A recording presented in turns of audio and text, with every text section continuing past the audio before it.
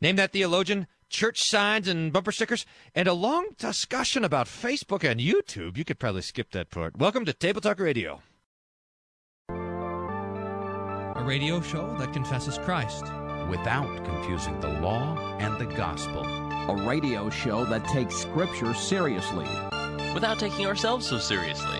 You're listening to Table Talk Radio. I like how he ran in the room thinking that you accidentally articulated baptism incorrectly. Like, wait a minute, you're mistaken. He said, you sound like a heretic. Right, yeah. It wasn't like, boy, they must be playing a game where they're articulating someone else's belief. It was, I think Pastor Wolfmiller is off his rocker. I'm a little bit disturbed that you think that I would actually teach that about baptism, Pastor Fleming. And it's so deserved to be crunched. I mean, mega crunch. So, you guys would put mega crunch on the song. That would be awesome. Keep preaching the word, pastors. Keep it mediocre and hilarious. A podcast that matches the excitement of watching the Denver Broncos in the playoffs. This is Table Talk Radio. Hey, that's just like what the Table Talk Radio points are. Oh, sorry, did I steal your points joke? Sorry about that. No, you just made me think of it. Now, here's the thing to wonder about. If I'll remember that by the end of the show. That's okay. My bet is that I'm going to actually forget. Good thing I have a pencil here. Are you vying for the head coach position? I mean, that would be a nice side gig for a pastor. You know, pastor by day, NFL head coach by night. Apparently, anybody can do it. Yeah, I know. All right. Well, I think I was going to try to be a chaplain of the Rockies. That was my side gig. That's a commitment, though. I mean, if you're on a baseball team, you're playing what, like 150 games a year. I mean, the nice thing about the NFL is you got 16 games, and that's all you got. Then you're off for the rest of the year. So yeah, that's right. But I just remember playing football. You know, after every game, you're sitting there in the tub of ice. Oh, definitely. But if you're a chaplain, I mean, it's not like you need to go ice your mouth after a sermon. I mean, if you're going to be a chaplain, you might as well go for the sport that has the fewest number of games per season. You don't put your face in an ice bath after each service? Oh, I am exhausted. Oh, my tongue's swollen. Being the golden mouth preacher and all.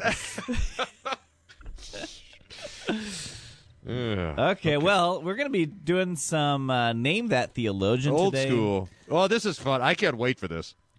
That worries me. I mean, I can wait. Physically, I'm able, but I'm excited about this theologian to read to you.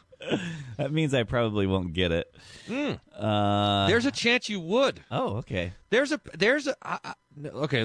We got a bunch of games here going. Am I going to remember the points joke? And are you going to be able to? I think you can get this one. I don't want to. I mean, I think it's 30% you can get it. Well, I'm excited. That's for sure. Okay. Well, you better go first with the buzzword because I don't have one yet. My buzzword for you is Epiphany.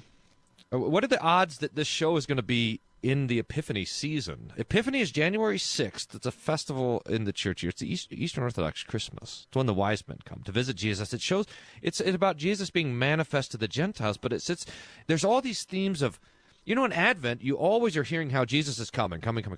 Now in Epiphany, you hear all these light texts, and it has to do with Christian enlightenment. You probably watched the Sunday Drive Home as soon as it was produced yesterday, Evan. Well, I usually catch the live feed of it.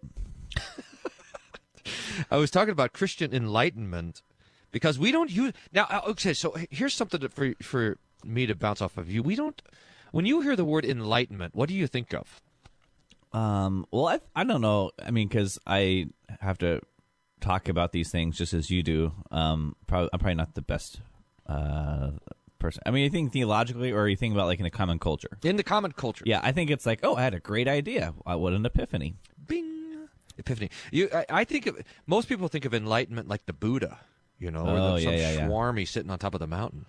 But there's a Christian enlightenment all the time. Paul says that I pray that the eyes of your heart will be enlightened. We have in the Catechism the Holy Spirit calls us by the gospel, enlightens us with his gifts, so that we can talk about the Christians being the enlightened ones, which I think we should. You could say, are you enlightened, which means, are you a Christian? Do you know that Jesus is God in the flesh? That's what enlightenment is.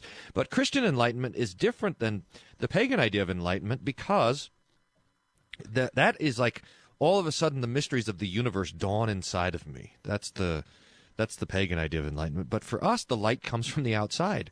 God's word enlightens the heart. It enlightens the mind. It tells us what's going on. So it's like we're looking at the world and it's dark, and then when we hear the scriptures, it's like the lights come on, and I say, oh, I recognize what that is and what that is. That's a human being created in God's image, fallen, redeemed by Jesus. Or like the wise men who come to see Jesus, that the light comes on. That baby, that's the Son of God. We're going to worship him because he's God in the flesh. So the scriptures turn on the lights so that we can see really what we're dealing with in the world. So, that's a theme running through the season of Epiphany. So that's their buzzword, Epiphany. All right. Well, at the last second, I decided that I would get my definition for my buzzword from a different source, or maybe I'll just define it off the cuff like you always do. Oh yeah, okay. But it's the word penance. Now, this is very interesting because, penance in the Roman Catholic system is an act of contrition you do to show your remorse. So, Luther came along, and Luther, this was a radical idea as he wrote the Catechism. He comes along and talks about how repentance has two parts, and everybody would have read that and go, "Whoa, Luther, you forgot an important step." But Luther was very intentional about having two parts of repentance. First, that you'd have sorrow over sins, and second, that you'd have faith. That is, belief that by the word of absolution, your sins really are forgiven. Those are the two parts. Now, in the Roman system, he forgot a part, and that is satisfaction. So that by doing penance, you're showing your remorse over sin. Now, this is the interesting thing, that the Latin Vulgate, when it came to this Greek word metanoia, which is commonly translated as repentance, the Latin Vulgate inserted the word penance, or do penance. So this completely removed the notion of repentance from the minds of the medieval church. It's just amazing. Now, this is fascinating. In Bible class, we're going through the Gospel according to St. Matthew, and we've got to like chapter 26, 27 in there, and we were contrasting the contrition of Judas with the contrition of Peter. And we were remarking how Judas has a penance view of repentance or of sorrow. So it's not that Judas lacked sorrow, right? He had remorse for what he had done, and what he tried to do was to make a satisfaction. He brings the money back, and the priests give him no forgiveness. It was like a Roman Catholic confessional where Judas goes, and then we were talking about how Peter also sins in denying Jesus 3 times, but his remorse is found in the hope of forgiveness and the hope of the gospel. And we have in our congregation a pastor emeritus, Pastor McCoy. I think of Pastor McCoy as a bit like the Holy Spirit, because he does all this legwork, all this background work, and then somehow I get all the credit for everything he's working on. It's really quite amazing. But he was looking at the Roman Catholic Catechism, and he was looking for the word repentance, and he couldn't find it. It was all penance. So that which set the tone in the Latin Vulgate completely removed even the theology, the notion of repentance from the Roman Catholic theological system. Fascinating. Tell Pastor Coy thank you. Tell Pastor McCoy that I'm grateful. Okay, I'll let him know. But I feel that way about you, by the way. You do all the work and I get all the credit. Wait a minute. Now I know that it's Pastor McCoy that does it. This just dawned on me. Does Pastor McCoy produce our table talk? Yeah, pretty much. He does so much work at the church. It's just amazing. Okay. I get the paycheck. He does all the work. It's basically how it goes. Nice. I don't know if that's fair. Anyway. Good. All right, so what are we doing today? We're going to play, what is it called? What do we call this thing again? Voice name bumper? Which one do you want to do first? You want to do church sign bumper sticker? Bumper sign? Is that what we're going to call it? Bumper sign. Bumper sign? Or Name That Theologian. Either way, let's do Name That Theologian. I want to read this. All right, you have a minute and a half to get started here. Okay, so I have a book by this particular theologian, which has 400 pages. You pick your page. Oh, goodness. 250. Okay. I'll start with the first full paragraph on page 250. Suddenly, with a high voice, cried the accuser, the fed sow, "Thou heretic, renegade, traitor, and thief! It was not lawful for thee to preach. Thou hast taken the power at thine own hand without the authority of the church." Then all the congregation of the prelates, with their compliances, said, "If we give him license to preach, he is so crafty, and in the Holy Scripture so exercised, that he will persuade the people to his opinion and raise them against us." Huh. So, let's see, what do I have to go on so far? I'm looking for books that have about 400 pages. That's about all I'm going off of right now. Okay, well, let's tell you what. Let's take the break. I'll think about the first quote a bit, which won't really help me, and then we'll do that 2 more times, and then I'll flounder around for a while, and then I'll make a useless guess, and I think that's how the next segment's going to be going. So that sounds like a good plan. You're listening to Table Talk Radio. We're going to be finishing up some Name That Theologian, and then your church signs and your bumper stickers, which you have called in. Church sticker. To 1-800 bumper sign 385-SOLA, 1-800-385-7652. You can also email those in. We probably won't play the audio if you email them in, but you can try. I'll read it with a compelling Australian accent. Yeah. As you've never heard before. All right, you're listening to Table Talk Radio. We'll be right back. Oh, man.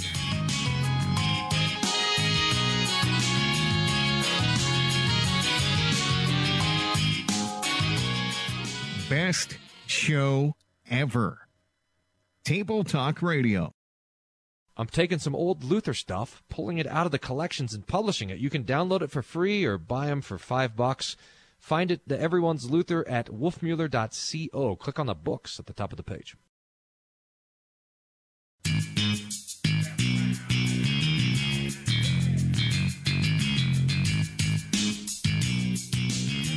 Okay, we're back, and we are playing a Name That Theologian. So far, Pastor Wolfmueller has given me the first quote from his theologian, and you know I've learned so far from the reading of your first quote? What?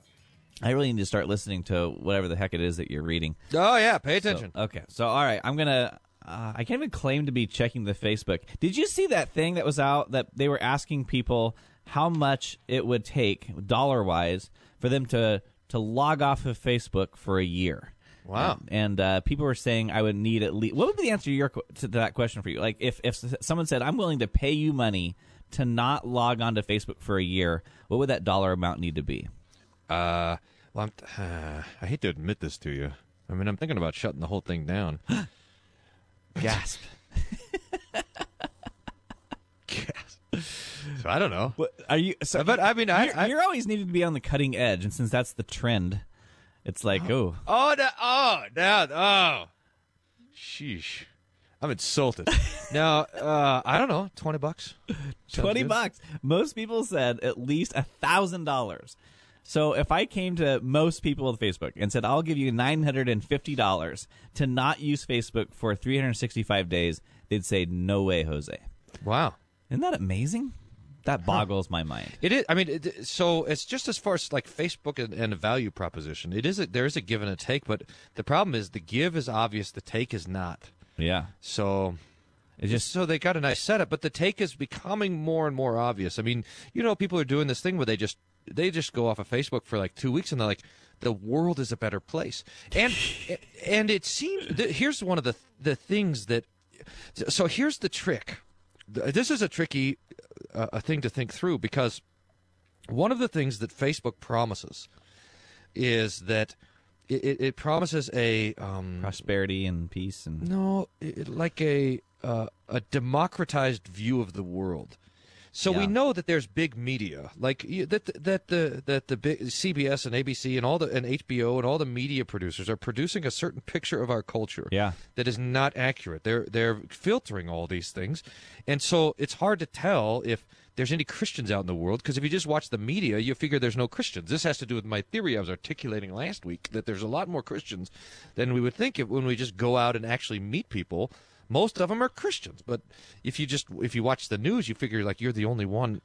So the more you're consuming the shapers of culture. Now, what YouTube and Facebook and Twitter promise to do is to give a more democratized view of the culture, but it just turns out that they also are manipulating these things behind the scenes, and so it's even worse because you're getting a false view of the world under the guise of, it's like reality. It's in some ways it's like the reality TV sort of thing. It's not really reality TV, but it acts like it. So Facebook, it pretends to be reality media, but it's not everything. Well, I mean, so what I see, and I don't know if this is the same thing that you're saying, but I mean, let's say, so it used to be before social media, if I had a problem with some corporation, let's say, I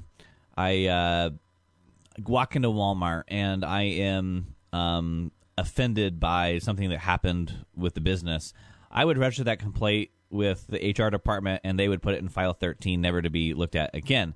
But now with social media, what I can do is take a video of my experience where the Walmart associate was not as pleasant as I think they should be to me, and I post it on Facebook, and then it gets some traction, and everyone's saying, yeah, look how terrible look how terrible Walmart is.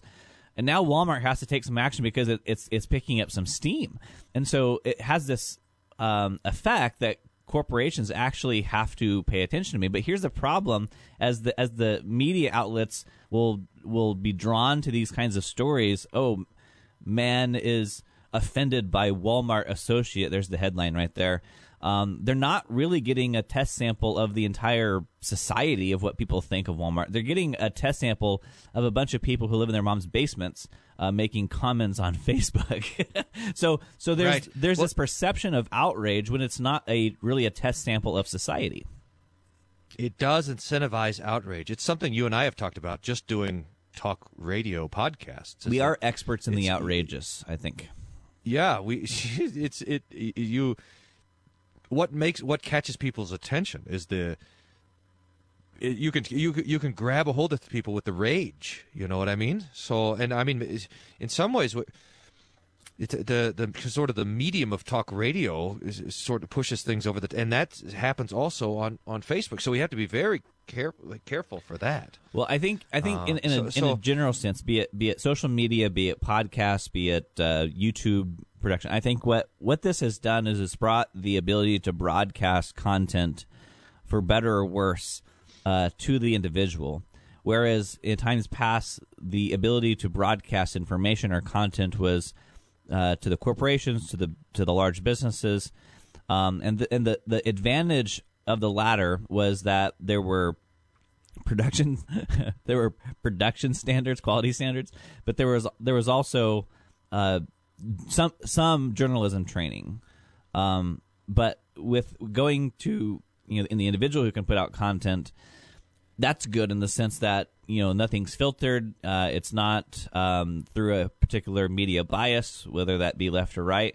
But then it also doesn't give the same attention to be careful what you broadcast. I mean, there is at least a standard in journalism to say we need to fact check this to some extent. We need to verify the story to be true before we just hurt someone's reputation. Right. So there's a temptation there, and then I think the other thing is just to realize that it's while it's true that, say, for example, everyone can post something up on YouTube, what somebody sees, or anybody can say something on Facebook, but what comes across your feed is highly selective.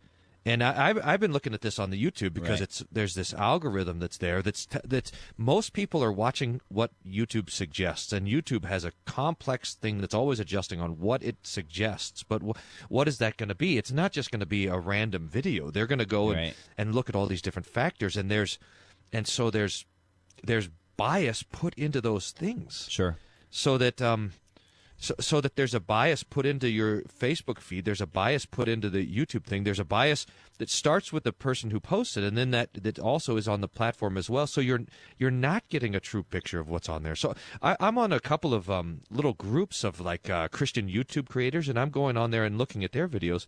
They're doing some great stuff, but their videos will have 30 views, 17 views.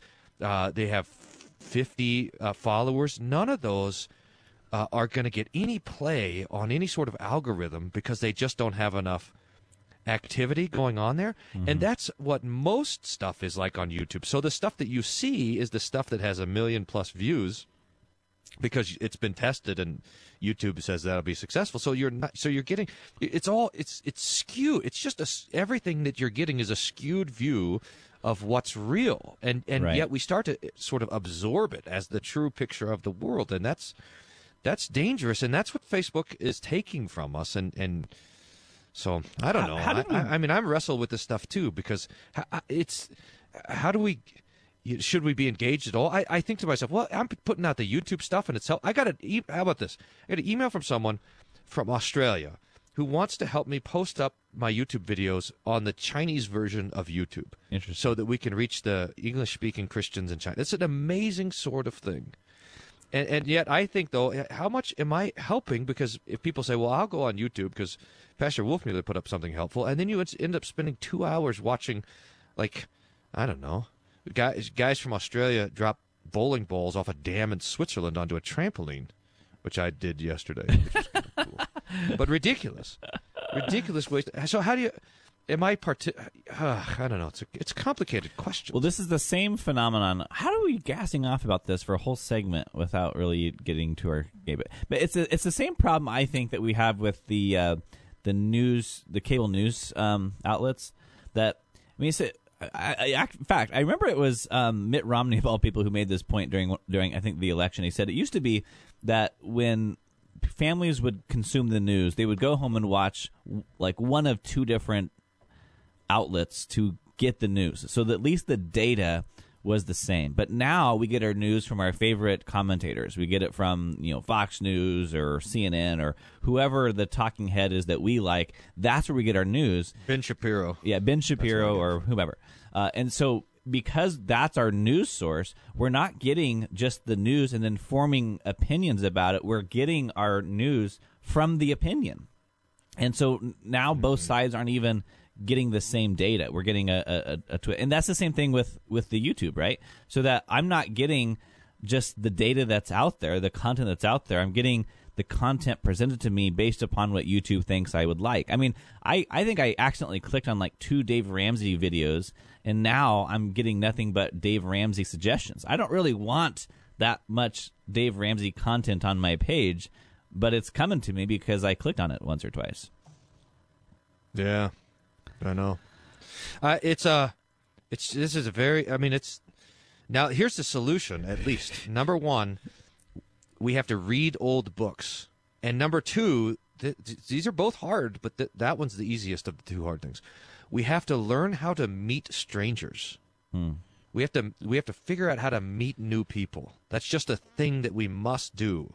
We've totally, but the idea of meeting a stranger and befriending someone or having a conversation with someone we don't know, that has been almost completely lost. But that's the part of the richness of human society. I just thought of a new game, which I'm not sure if I'm willing to play. But so the game is, what's on your YouTube feed suggestions? You just pull try it. You just I'm pull ready up for it. YouTube, and you have to tell what videos are coming up for you. This is like these, looking into your soul. Like, all right, we'll do it. We'll do it when we come back. All right, we need to take. Wait, are we going to finish what we're doing? We'll be right back. You're listening to Table Talk Radio. Reading old books.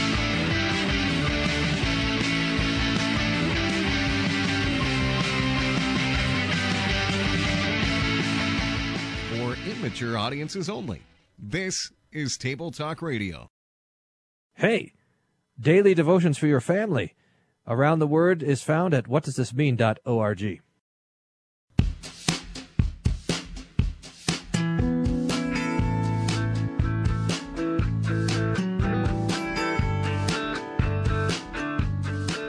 mediocre we distract ourselves. That's right. That's us here on Table Talk Radio. We were playing Name That Theologian, and then we started talking about Facebook for a whole segment, and now we're back. All right, so what are we doing here? Are we We're doing it. This is What's in Your Pastor's YouTube feed. It's pretty good for me today because... All right. Because of you could tell what I was watching yesterday when I got home. Here's my recommended feed. First, I got like 3 videos recommended from these 3 Australian guys called How Ridiculous. Have you seen any of there's the guys that drop like bowling balls into trampolines off of dams. So here's the first one, catching golf balls off a 165-meter dam. These guys are great because they said, it just helps me to refresh my Australian accent. If you're not a subscriber here, get around it, mate. Get around it. Okay. So I got a couple of those. Then I got here Red Bull channel. Baseball star Chris Bryant gets pranked by Hall of Famer pitcher, etc. I got a couple TED Talks, unfortunately. That's the embarrassing stuff. Super Mario Effect, tricking your brain into something. I've got this one, Choice 42. Have you seen this lady? She's pretty funny. She does these pro-life videos. She must have got a new one. Here's one. What happens when a Nerf dart breaks the speed of light? I got a Peter McKinnon photographer emergency pouch. I watch this Peter McKinnon guy. He does photography, YouTube sort of stuff. And then... let's see. How about this? Orange Theory 1 year before and after picture. I got a Mark Rober paint super soaker battle. And then I got Jim Gaffigan, Mr. Universe McDonald's. Oh, here's a Steven Crowder one. Women's March crashed by Crowder and drag. That's got to be funny. Odd. Anyway. Okay, well, here's mine. I normally have a bunch of Casey Neistat videos, but they must have really, I don't know, not on there, because I watch a bunch of his videos. Huh. All right, here's mine real quick. It's I got some political stuff that's from the Daily Wire. Ben Shapiro, Trump's greatest meme tweet ever. I see that's why this works, because I kind of want to know what that is, but I have to click on it to find out what it is, so... then I have a video from, I don't know who put this out, but it's just titled "What Evidence Is There What Evidence Is There for Jesus Outside the Bible?" I don't know why this is on there, but I mean it's a really old video. It's the Lutheran Church Missouri Synod responds to the ELCA. The Five react. This is from Fox News. React to new rep's vulgar call for impeachment. I'm sure you heard about that. There's an Ed Sheeran cover. I'm not sure what that is. A local news story. It says residents devastated after Dunkin' Donuts. Sorry, I said drunken. Sorry. Residents devastated after Dunkin' Donuts closed by fire. The Eagles versus Bears finale from last night. Did you see that game? Oh man, it came down to let's see who was it? The Eagles the Eagles were down. Boy, who won? I forgot. Anyway, was it the Bears? Let's say it's the Bears. The Bears were down by 1 and needed a field goal to win it. Yeah, it was the Bears. And kicked the field goal, but oh wait, they called timeout, so that field goal doesn't count. And then the real field goal came and he hit the upright and lost the game. That was an exciting game. Oh no. And then finally, CNN reporter presses Trump, "You promised Mexico would pay for the wall." Well, there you go. All exciting. I wonder stuff. how much mine is affected by the fact that all my kids are on the same account. Ooh, yeah, that would skew for sure.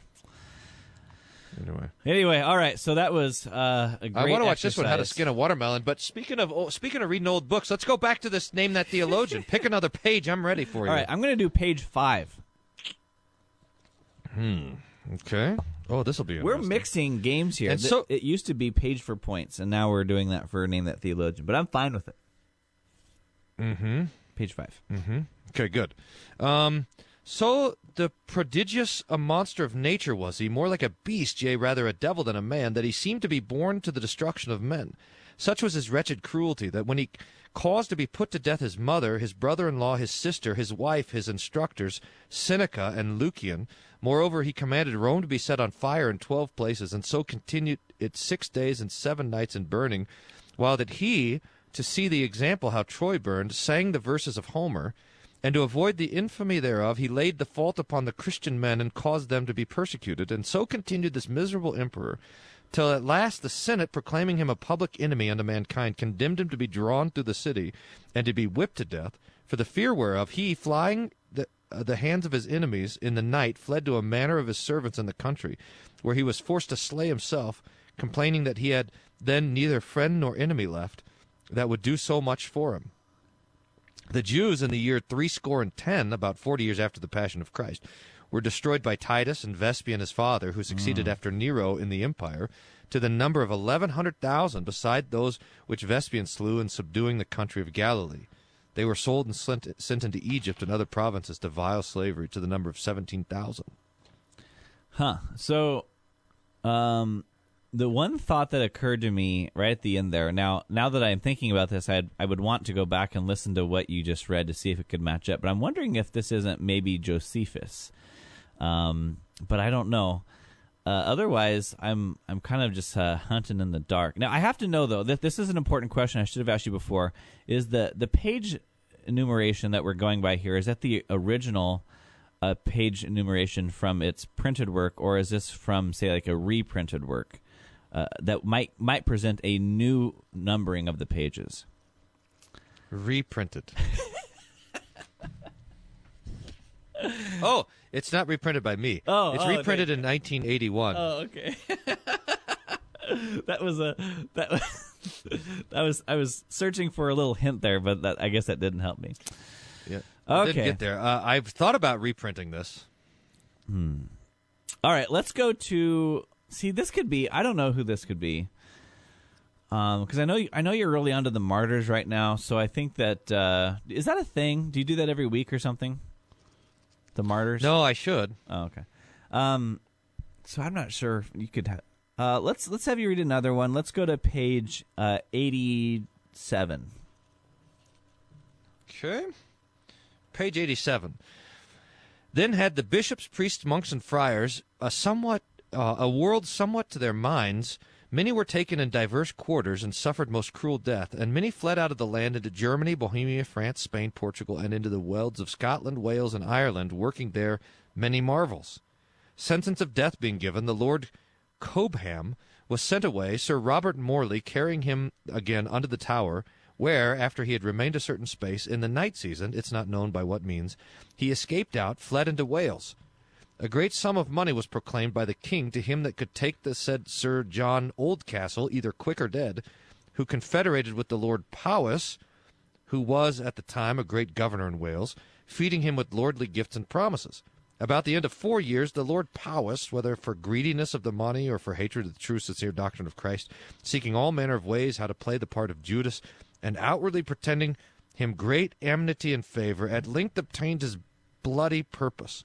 The most cowardly and wretchedly took him, and brought the Lord Cobham, bound, up to London, which is about the year of our Lord 1417, and about the month of December, at which there was a parliament assembled in London, it was adjudicated that he should be taken as a traitor to the king of the realm, that he should be carried to the Tower, and from thence drawn through London, unto the new gallows in St. Giles, without Temple Bar, and there to be hanged and burned hanging.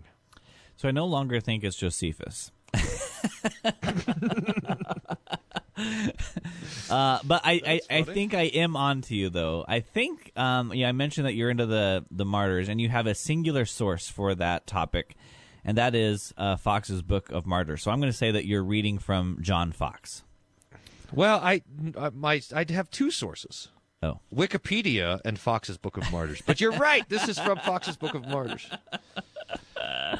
Very John good. Fox. Ba-boom. You got it. I can't believe I got that. Dang. I see. I told you had a chance. Yep. All right, What a great book! This is so. Oh man, I think that we got to say, what do the martyrs do? The answer is they encourage us. To say, here are the people that have come to this great. I keep telling these martyr stories though. Like I was telling the story of Brother Henry. Luther talks about. He was a student of Luther's. He got murdered up in northern Germany.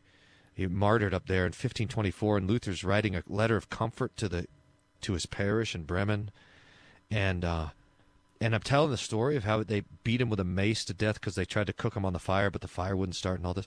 And Carrie said, "Could you not tell these stories at dinner time?" You're giving the children nightmares. But it's so important to hear these. I mean, that's why Hebrews 11 and the Scriptures put these things, these heroic deaths of the Christians, so that we would meditate. It's important, I think, maybe more than ever. Well, maybe not. It's important for us to think about these things. All right. Well, I agree. And the martyrs, the Augsburg Confession commends the saints to us, so I think we would view the martyrs, that this is a faith that we ought to emulate, that we would see in the martyrs such a strong faith given to them by our Lord Jesus that we would hope to have such a faith and an honor to suffer death for our Lord and Savior Jesus Christ. I mean, we do not face that kind of persecution today, but we should recognize the honor it is to die such a death. So I think I actually like the stories that you bring out from Fox's Book of Martyrs. Good. Okay, when we get back, I have a theologian for Pastor Wolfmueller to see how quickly he can get it, because if we have any time left over, we'll be looking at your bumper signs and your church stickers. Church stickers. Church stickers! It's not too late to call in right now to 1-800-385-SOLA, 1-800-385-7652, or send us an email, questions@tabletalkradio.org. We'll be right back.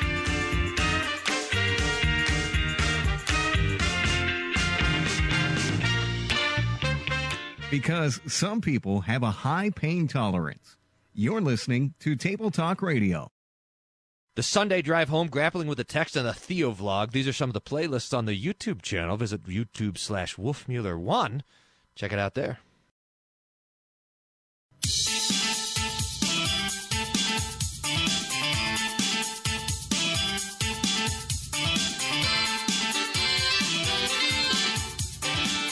Table Talk Radio in 2019. I'm curious, Pastor Wolfmueller, do you have a New Year's resolution for the year? I always have lots of them. But my major, I have quarterly resolutions. So my Q1 resolutions are, I got to keep trying to get up early. That's the plan. So up between 5 and 6 to crank out some 1,000 words a day. That's the goal. So far, so good. Cool. Well, my New Year's resolution this year is to have a New Year's resolution for 2020. Oh yeah, and the reason is brainstorming. Because I always kind of forget about New Year's resolutions till the last minute. Like we were watching TV New Year's Eve, and the news came on and talked about New Year's resolution. I'm like, oh dang, I forgot to think about a New Year's resolution. I don't want to just pull one out of a hat now and commit myself to the entire year. So I decided, I resolved that I'm going to come up with a good New Year's resolution for 2020, and that's my 2019. That counts as a resolution, and so you could just use that one next year. No, it's got to be a good one. All right, so I have a book, and this book has 2 co-authors, so this increases your chances of naming the theologian. That's right. This book, not counting the endnotes and the bibliography, has 233 pages. Page 3. Page 3 is blank. Well, then page 4. All right, there's page 11. You want page 11? Okay. Yeah, I want page 11 plus 3. Oh. Page 14. 1, 2. Okay. The institution of the family is necessary for our very existence, basic to our culture, and critical to our happiness and well-being. As children, we were brought to life, nurtured, and shaped by our family. As adolescents and young adults, we were preoccupied with finding someone with whom we could start a family and a family of our own. Adults, who have managed to do that spend much of their time working to support their families and, if they have children, laboring to raise them. No one is more important to us than our parents, our spouse, and our children. Typically, we want to spend more time with our family, which we consider to be our haven in the storms of life. We rapidize over family values and want to bring them back. So why is family life so confusing? Why do marriage and parenthood often seem so difficult to get right? Interesting. Okay. Institution of family. It's nice. Not many people are talking about it. I couldn't tell the theology of it yet, so I want to go for page 64. I think that was a neat point, though, how this author talked about how we're always talking about why family values are gone, and yet we spend so much of our time dealing with our family. So I thought that was interesting. All right, 64. Part of the problem in discussing marriage or any vocation is that qualities the Bible upholds as virtues our contemporary culture holds in contempt. That vocation reaches our dependence on others, contradicts our American ideals of autonomy and self-sufficiency.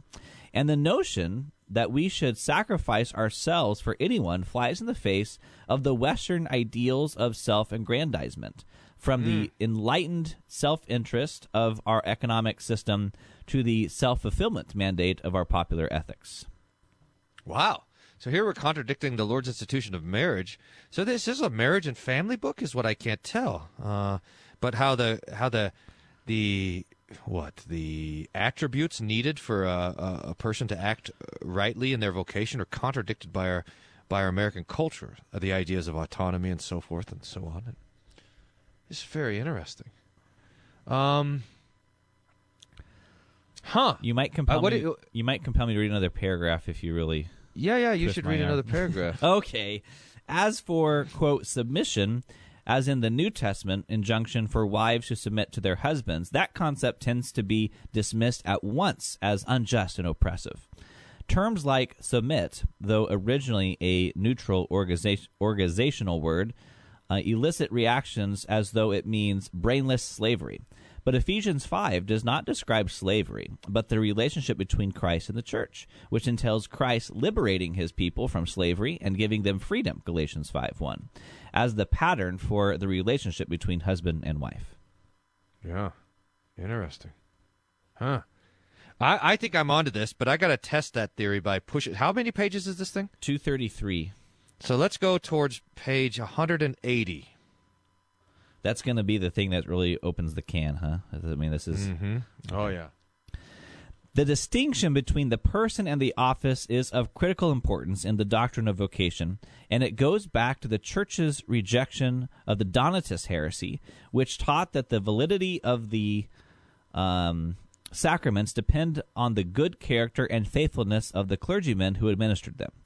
But you do not have to get baptized again or remarried just because the preacher who presided got caught embezzling money from the church. Similarly, a judge may have personal quirks and shortcomings, but still has the authority to sentence a lawbreaker to prison. You still have to do what your boss says at the workplace, even though the boss is not always right, simply because he or she is the boss. All of this is by virtue of the office, not the person. The same holds true for the office of parenthood. The individuals who hold that office may not deserve honor in themselves, but they deserve honor from their children for the office they hold. They may have actually been bad parents, neglectful, selfish, unloving, even abusive. We'll talk about the hard cases in the next chapter. But they brought you into this world. You owe them for that, at least. If you cannot honor them, honor the office. Honor God in the office, who, despite your parents' sin, used them to bring you into existence and sustain your life. Interesting. I think what I was leaning towards was wrong, and this is why I was leaning towards this book by our friend Pastor Fisk, who wrote Echo, and it's kind of an unfolding of the catechism. And so it begins with the law and vocation and this sort of thing, but then it goes on to the creed and Lord's Prayer. So the fact that this did not move on tells you it's not Fisk. It's not that That's right. And so here's a book just about vocation. Now this has got to be something like this has got it's right, and it has echoes of the catechism in there. The idea that you honor your mom and dad from the office. It's got to be someone who's influenced by the large catechism. So it's got to be a Lutheran writing about office and vocation. I'm going to guess that this is. I have not read this work, but I bet you this is a Veith thing, either like his God at Work or his On Vocation book. So that's my guess. Who is Dr. Gene Edward Veith? Well, you are lucky that the name of this game is Name That Theologian, not Name That Work. Is this? Oh, he wrote it with. Well, yeah. What is it? So what is it? Yeah, it is Gene Edward Veith, but it is Family Vocation, God's Calling in Marriage, Parenting, and Childhood. And he co-wrote it with his daughter Mary. Yeah. There you go. Yeah. See? Mary See how right I was? Yeah. I was like really right about that. I was really mostly right about it. That's really good. It's good stuff, though. I mean, this is kind of the thing you're always going back to is, the three estates, and he just focuses in on the family, particularly as it relates to vocation. And that was a great last quote there, that your respect or your honor to your parents in the fourth commandment is not dependent upon their sinlessness, right? It's dependent upon their office. So it's a great stuff. All right, before we run out of time with just 2 minutes to spare, let's hit some of your church stickers. Bumper sticker. One word frees us from all the weight and pain of life. Love.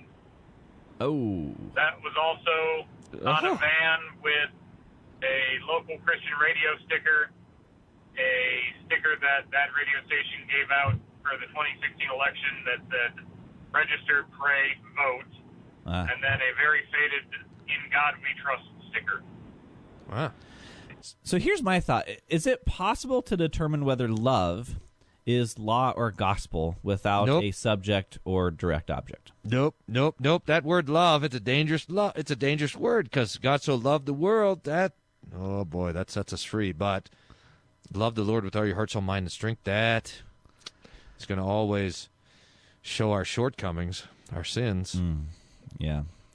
So this was apparently supposed to be the word that, what was it, freed us from all of our, what did it say, stresses or burdens or something like that?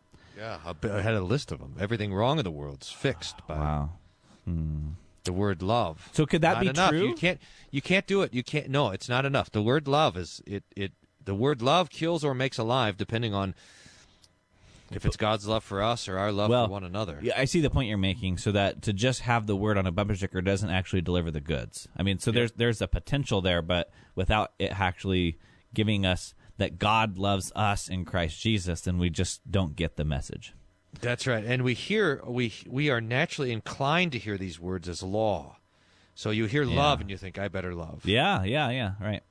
All right, real quick. This is Jordan in Yakima, Washington. I just passed a bumper sticker that said, born okay the first time. Wow. That's a real pagan thing to say. With just about 10 seconds, Pastor Wolfler, what do you think about that one? I think it's true that our doctrine of original sin, that we need to be born again, is the most offensive doctrine to the world. And that's why most people don't go for the... Why don't people love the gospel? They don't want the forgiveness of sins. Well, yeah, because to be forgiven, you have to be a sinner first. Yeah, that's right. All right, well, thank you for listening to this edition of Table Talk Radio, where the points are like watching the Denver Broncos and apparently the Chicago Bears in the playoffs. You remembered. Thanks for listening to this edition of Table Talk Radio. Table Talk Radio is not for everyone. Please consult your pastor before listening to Table Talk Radio. Side effects may include nausea, vomiting, headache, heartburn, hair loss, hallucinations, and aversion to incomplete sentences with aquatic imagery, psychosis, coma, death, halitosis, lung cancer, brain tumors, sleep gain, internal bleeding, internal combustion, a sudden craving to smell your backseat, claustrophobia, an uncontrollable urge to fight the Calvinists on Twitter, and falling off your treadmill. For more information, visit tabletalkradio.org.